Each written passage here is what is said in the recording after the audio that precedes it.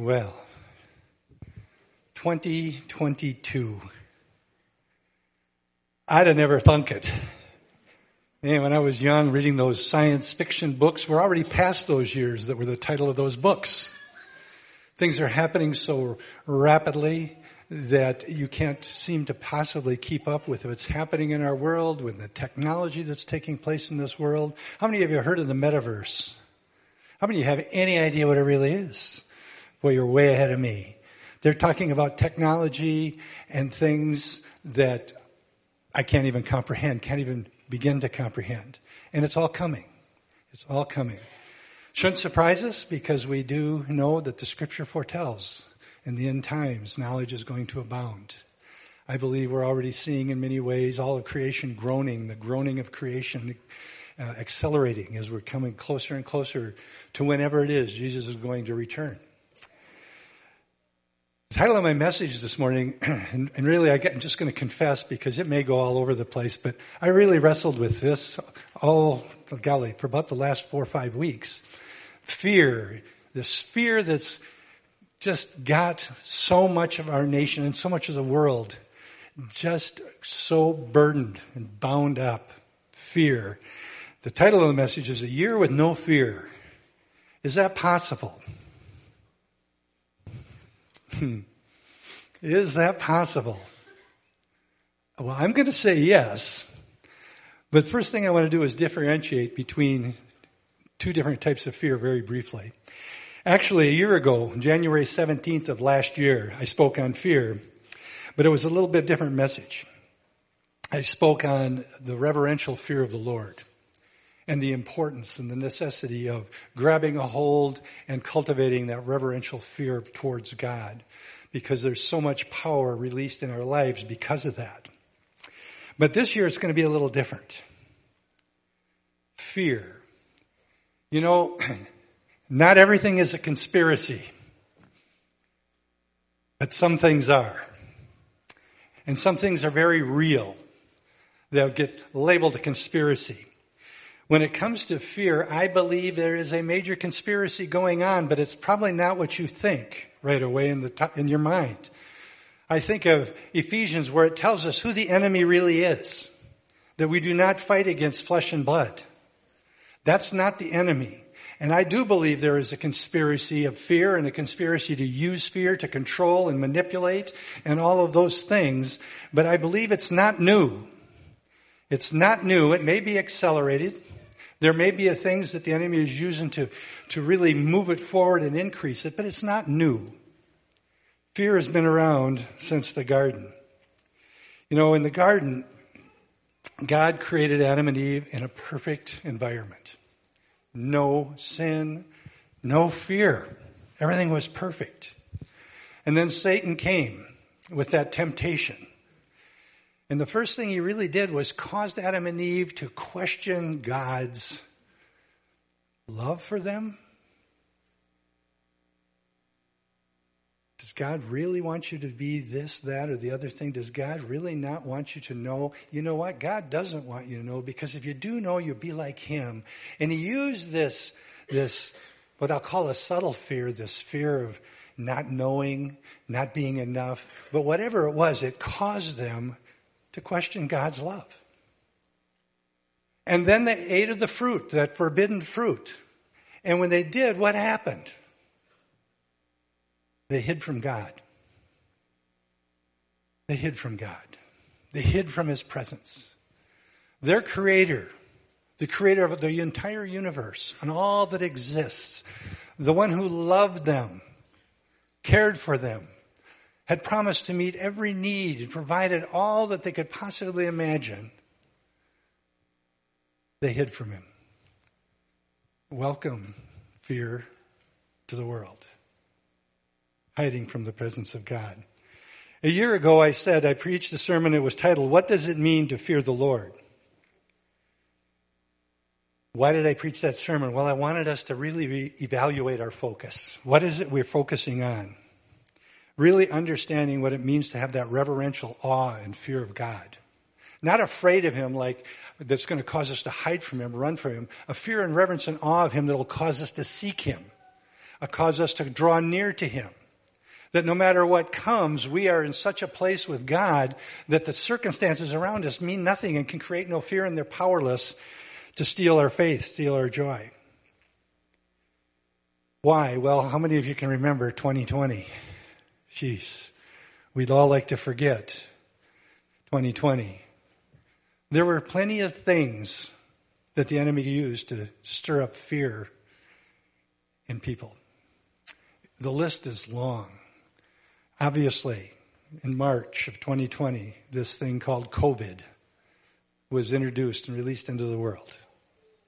And fear, this unknown, which led to so many things that caused so many other areas and opportunities for fear to take hold. The lockdowns, being unable to socialize and be with people, the closing of our schools, all of these things just accentuating and providing greater and greater opportunities for fear. The George Floyd incident, the violence, the rioting, all of these things, fear.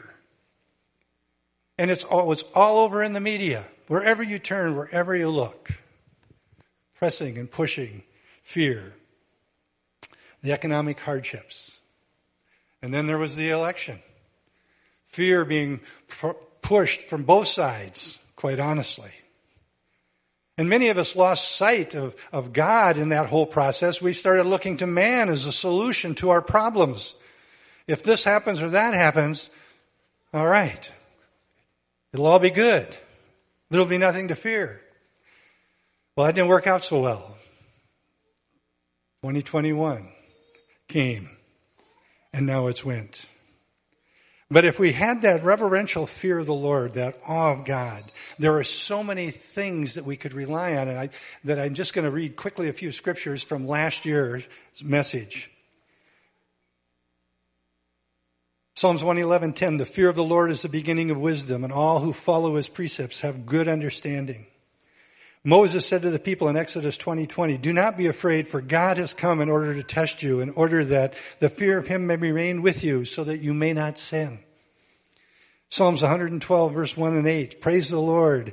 How blessed is the man who fears the Lord. His heart is upheld, and he will not fear. I love that. His heart is upheld, and he will not fear. The reverential fear of the Lord.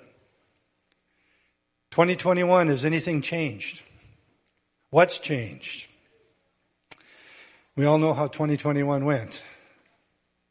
We're believing and hoping and praying, I trust, that 2022 is different. Fear has been weaponized. Fear is truly being weaponized to control and manipulate people. And as I said, you can blame flesh and blood if you want, but this is the program of the enemy. Satan's most powerful tool to steal our faith is fear. There is plenty of opportunities in the circumstances surrounding us to let fear consume us, start to control us. And we'll be talking about that quite a bit before I'm finished. Satan's not going to let up. He wants us, all of humankind, to doubt God, to get our eyes off of him, and to be bound by this fear. Quick definitions of fear from the old dictionaries. As a noun, it's an unpleasant feeling or emotion caused by the belief that someone or something is dangerous, likely to cause pain. As a verb, it's to be afraid of someone or something as likely to be dangerous, painful, or threatening. Really, fear is simply a feeling of alarm that we have in a moment's time. It can be positive. It can be positive. Just because it can be a painful emotion whenever it rises up in us doesn't mean it's always negative. It warns us of real danger, rational fear. When there is something that is a real and a serious threat, it's only rational to be afraid. It's a given to us to give us the ability to recognize it as dangerous and to escape from that danger, from that feeling. When it's an irrational fear, it causes us to be afraid and to react to something that may never happen at all. Something that may not be dangerous at all. something that has a very minute chance of even happening, and if it does happen, it has a very minute chance of affecting us in any way. Irrational fears. And there are tons and tons of irrational fears. Because fear is an unpleasant emotion, we tend to sometimes think of it always as bad. But it's not. But irrational fear is super damaging. I'm going to read a couple of different quotes. This first one was by a writer named John Bloom. I put it up on the screen so you can kind of think it through even as I read it. Fear is something designed by God, not the devil. Part of us. He put it in us. God designed fear so that we would flee real danger.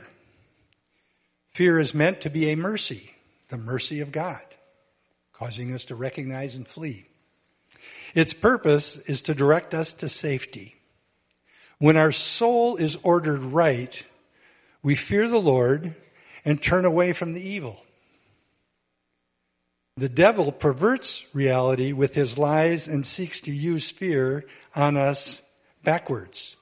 He wants us to fear evil and turn away from God.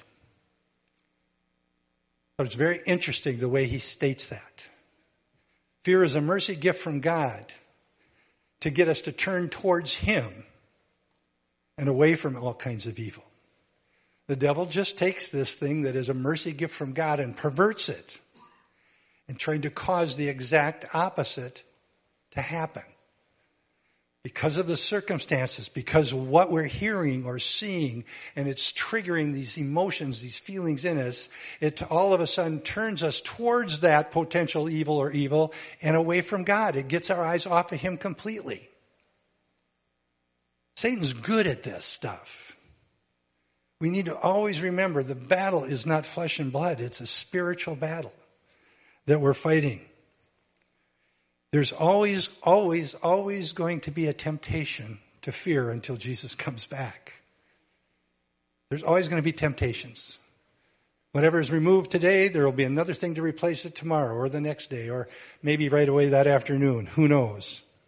But its goal is to keep us focused on something else, the darkness, the evil, the fear, off of God, preventing us to live the abundant life that Christ died to provide for us. That's his goal. Always. Once we have accepted Jesus Christ as our Lord and Savior, I do not believe he can steal your salvation, but he can certainly steal your joy. He can steal your ability to live the abundant life in Christ if we let him. If we let him. So because it's here and going to be here always, we need to learn to discern by the Spirit real fear, rational fear from the irrational fear. We sang about truth this morning. We prayed about truth this morning.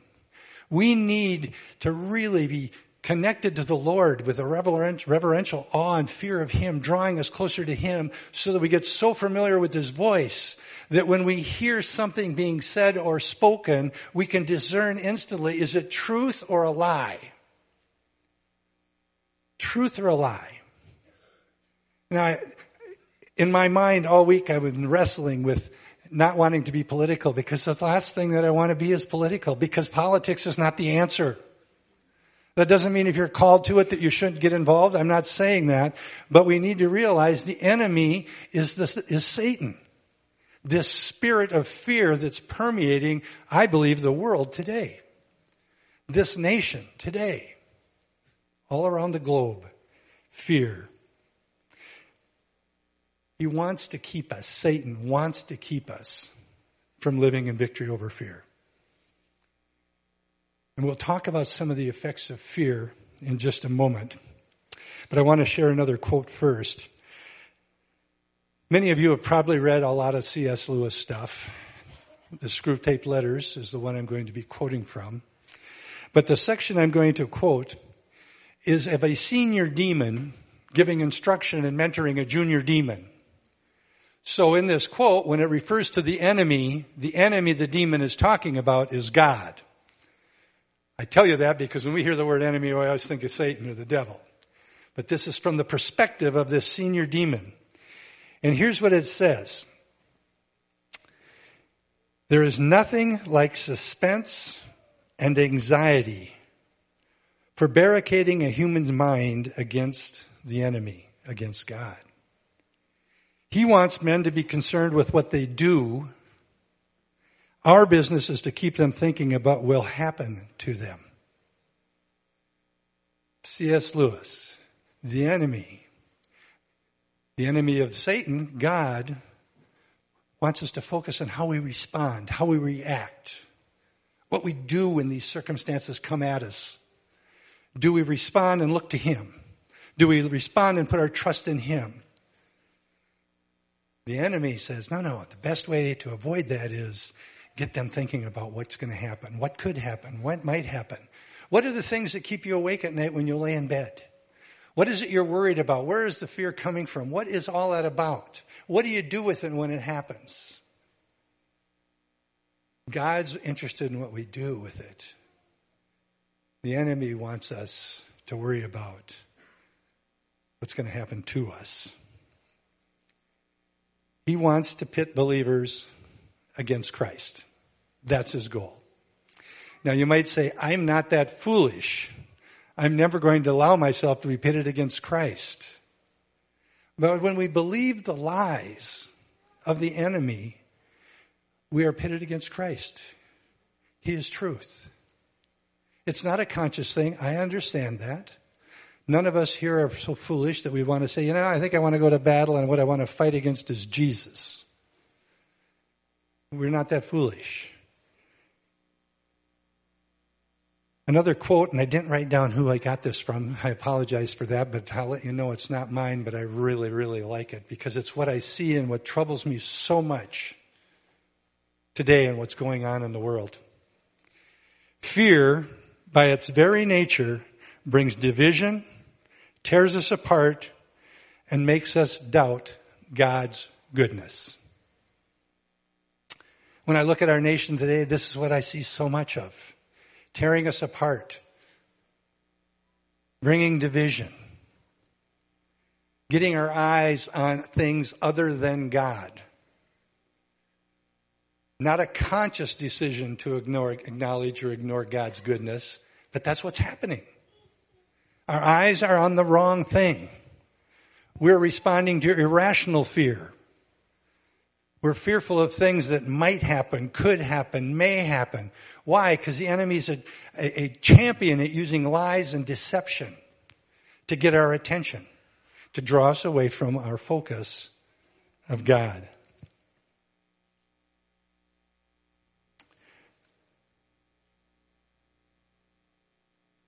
Fear comes in all sizes and shapes. A few words that we could use that we may not call it fear, but realizing it's one of Satan's greatest tools to keep you and me from living out God's plan and destiny for our lives. Fear. At so many different levels. It could come looking like worry. We could be worrying about just about anything and everything. Our finances, our sicknesses, our children, losing our job, worry, just worrying. Then it may switch to something just a little bit different than worry, and that's anxiety. Anxious about things that may never ever happen, but there's such an anxiety it just about stops us from doing anything. Anxiety can look like paranoia. Fear comes dressed as paranoia. Everywhere we look, we see the danger. Everything we hear danger. Things that stimulate fear in our lives, in our hearts. Despair. This is so big. We hear these voices, or maybe I should put it this way. We have these thoughts that lead us into despair, thoughts that say things like, you're not blank enough. Fill in the blank. You're not smart enough, you're not talented enough, you're not good enough, you're not pretty enough. Fill in the blank. It's never going to be good enough. I'm never going to make it. What's the point? It's never going to happen. Or it could fall into that thing, or you will never blank. You will never fill in that blank. You're never going to succeed. You're never going to be loved.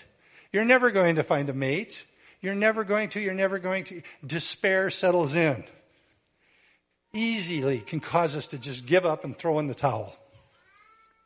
All of these things that would prevent us from being able to step out in faith to do what God is calling us to do. Fear. Well, fear can look like a lot of things, but listen to this next statement. Again, borrowed, stolen from someone else.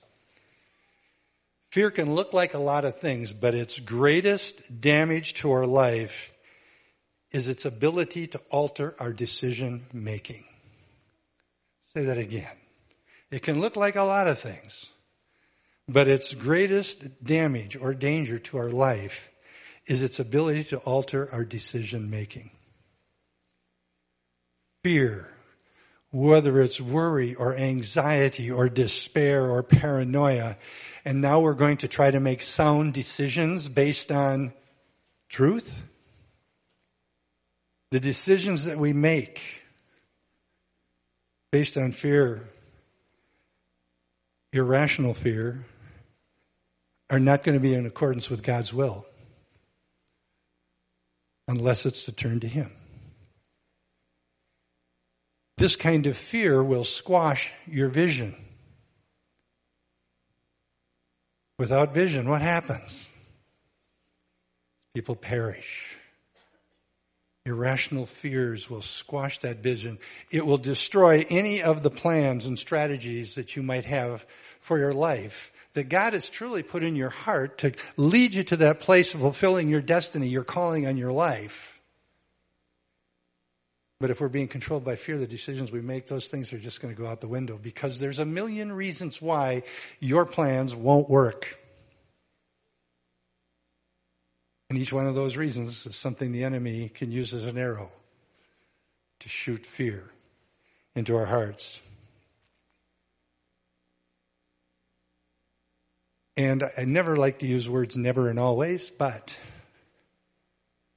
my experience is most fear-based decisions I make, I end up regretting. They're just not good choices. They're not good decisions. We need to be reminded. 2 Timothy 1 verse 7.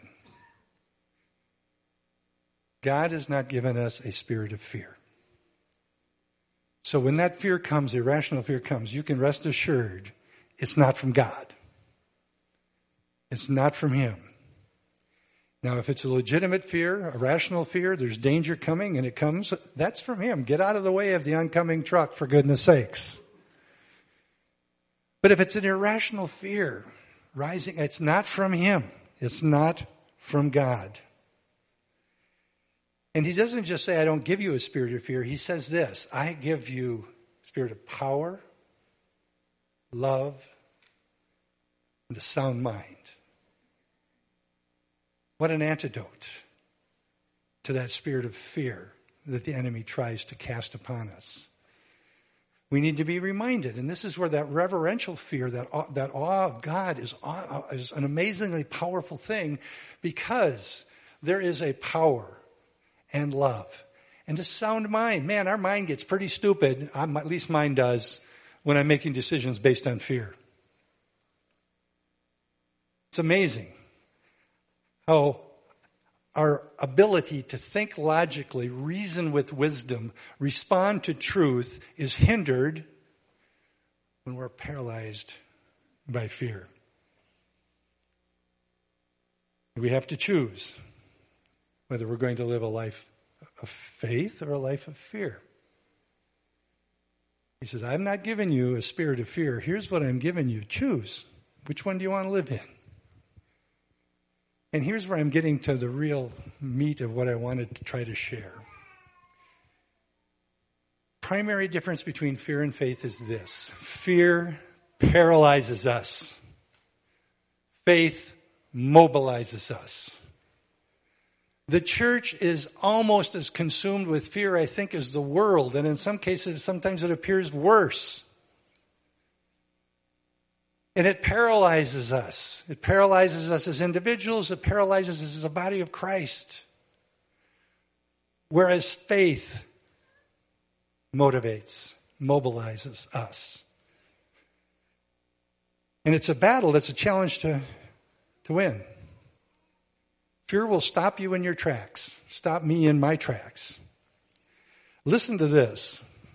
This is not an excuse, but there is a doctor, his name is Gregory Burns from Emory University. He is a neuroscientist who studies the human brain and how it reacts to certain situations. In 2008, he was studying how the human mind reacts to fear.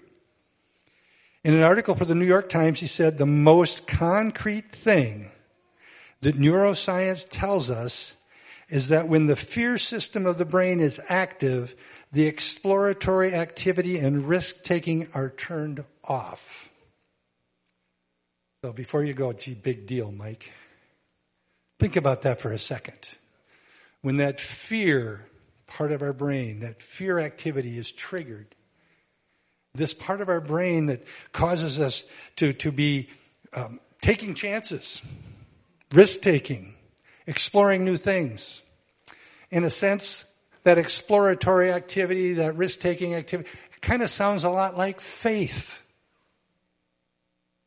So when that part of our brain, that fear system gets turned on, the faith system is physiologically hindered or turned off. Shouldn't surprise us if we understand Scripture and understand what the Lord has told us about fear and the dangers of fear. But it's so interesting to me to see that science research knows this. And what's scary about that, it seems like to me whenever science finds something out, the world discovers it and uses it. And more often than not, it uses it for the wrong purposes, to manipulate and to control. On a trivial level, just think of advertising and marketing. Gee, almost everything that you watch being advertised or marketed on television, one of the driving motives that I gotta get that is fear. Fear of missing out. Fear of my teeth falling out if I don't buy Crest toothpaste. Fear of this. I gotta have it. If I don't get a new car every 2 years, I'm a loser. And if I want to be happy, I've got to have this, that, and all those other things. The world understands the science, the truth, but the enemy in his conspiracy allows it to be used and manipulated for the wrong reasons. Now, not all marketing's evil. Not all branding's evil. Don't get me wrong. It's the motives of the heart. It's the motives of the heart. Fear sells. During the Nuremberg trials, people were often asked, who were being prosecuted for the war crimes, how could so few people control a nation? You know what the answer was? Fear. Fear. They turned on their propaganda machines and created fear to control and manipulate a nation. As we walk out our lives at the destiny that God has for us, we're going to constantly be asked to take some risks. A walk of faith is a challenge. And you can go through biblically. Noah took a step of faith. Boy, you're going to build an ark? What the heck for? It hasn't even rained. We don't even know what that is. And you can go through many, many other ones like that. You could pick out Abraham or Moses or Joshua and Caleb and say, they were asked to do crazy things, to take a risk. But it was interesting. God always told them what to do and then gave them a promise of what would happen if they did it. Following God and fulfilling our destiny requires risk-taking. Fear paralyzes, faith mobilizes. I'd like to spend a lot of time on a simple story, but I'm not going to take too much time. But I think it drives home the point so well. It's in 1 Samuel. 1 Samuel chapter 17. It's an event that fills up the whole chapter. The whole chapter is on one event. And when lots of words in Scripture are given to one thing, it's probably a good idea that we should look at it and think it's important. That chapter 17 has 58 verses in it.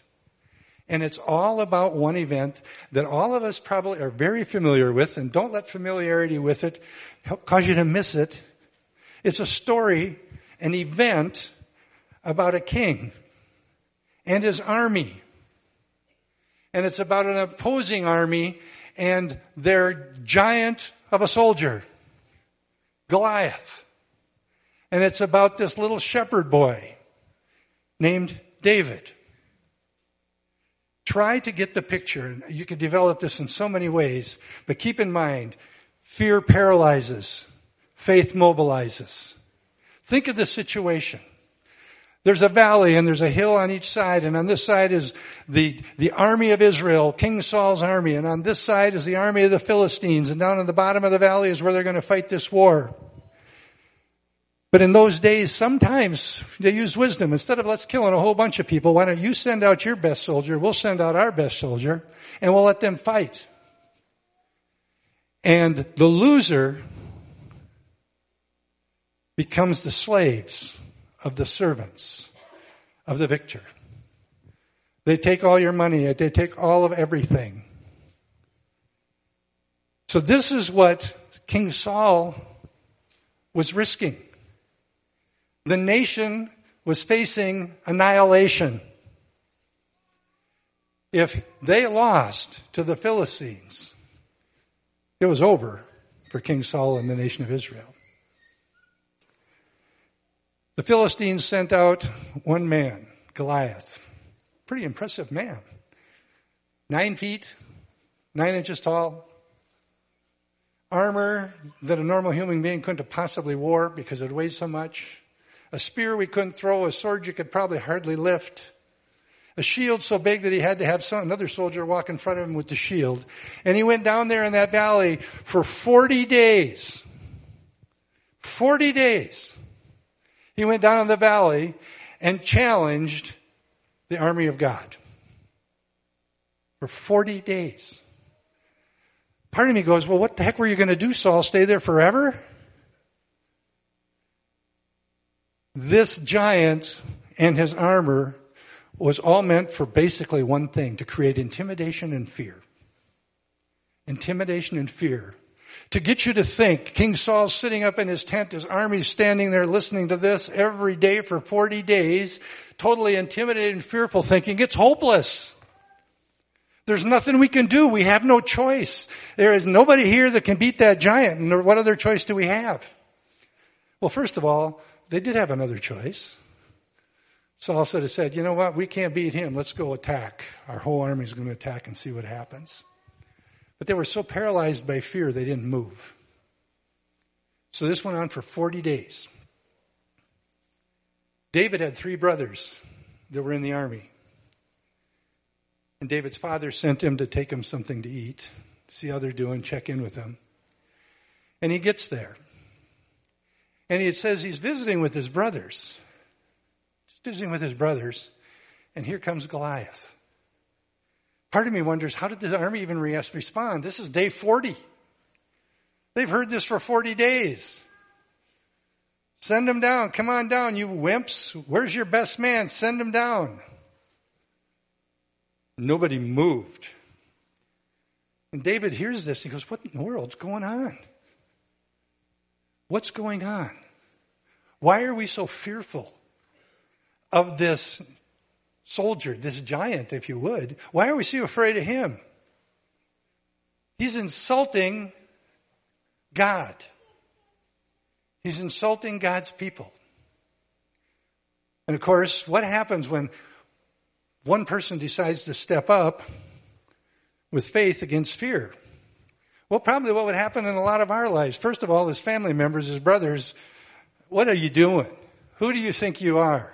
We know your heart. You're just full of yourself. What are you doing? Just shut up and go home. He wouldn't let that stop him. He goes to King Saul. They take him to King Saul, and King Saul looks at him and says, no, this is not going to work.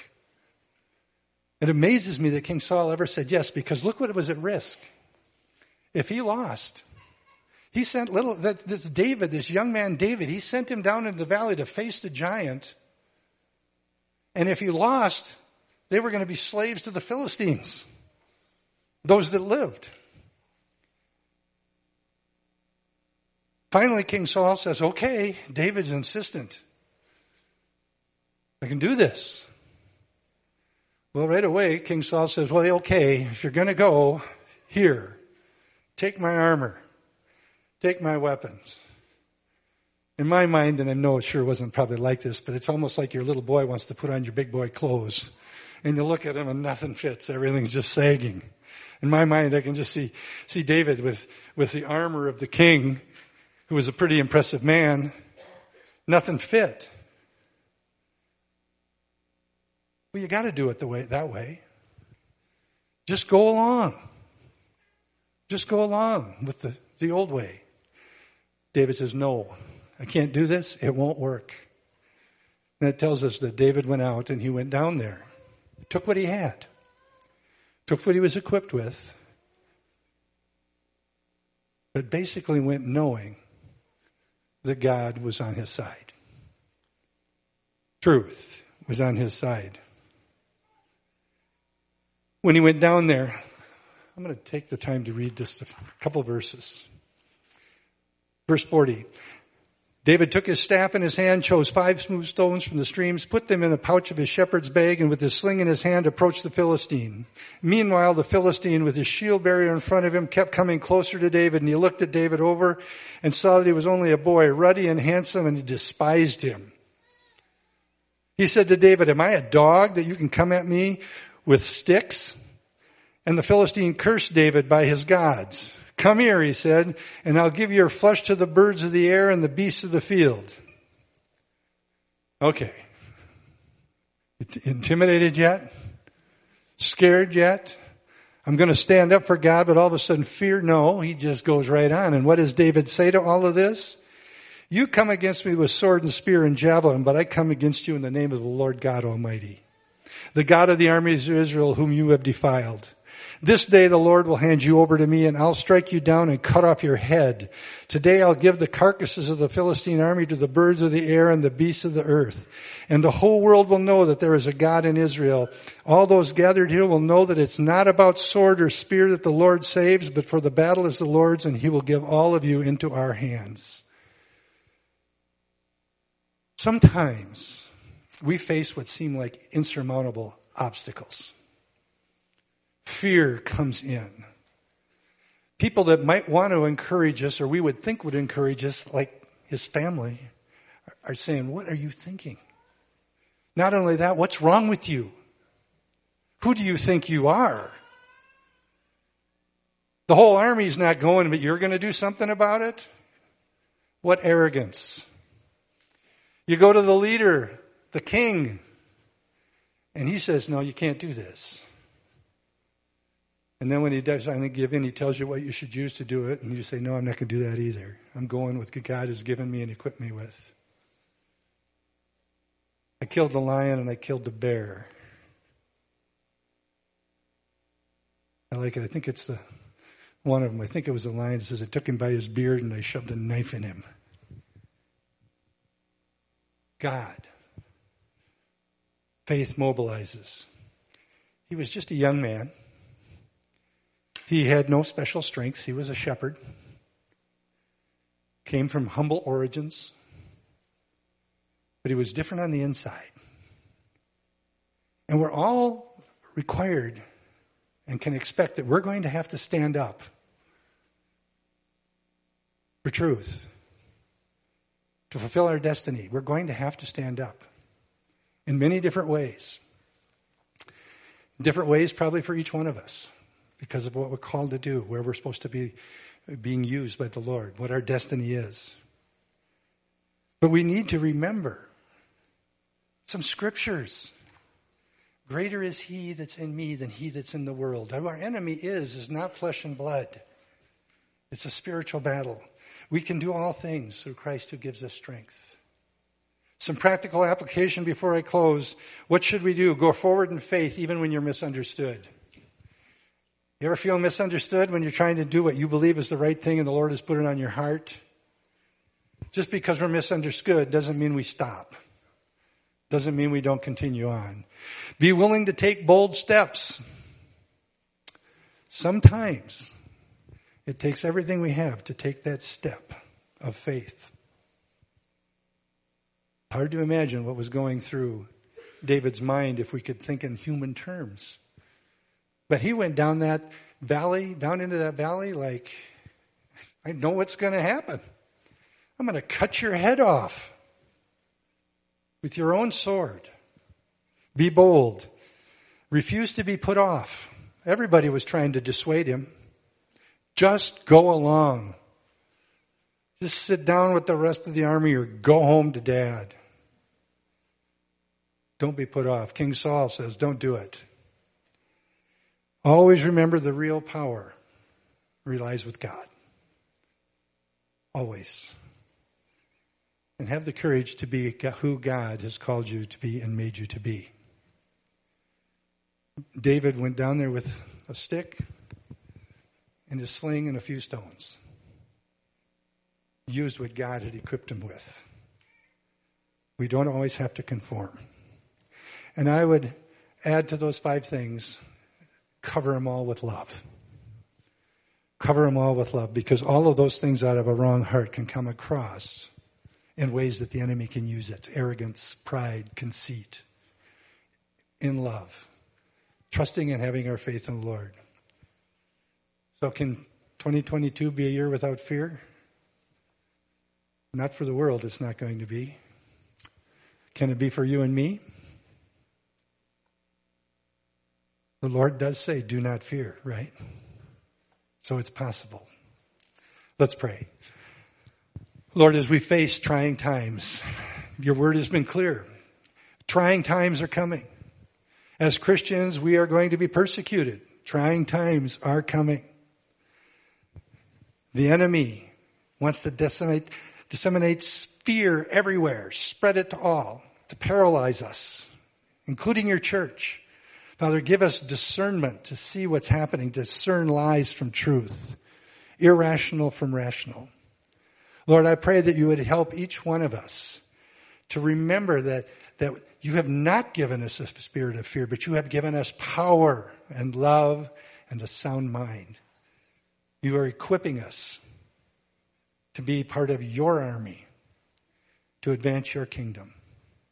So Lord, I pray, though, that spirit of fear that has entangled so many of us, each one of us at times, Lord, that we would be set free from that by the power of your word, the power of truth, putting our faith, our hope, and trust in you.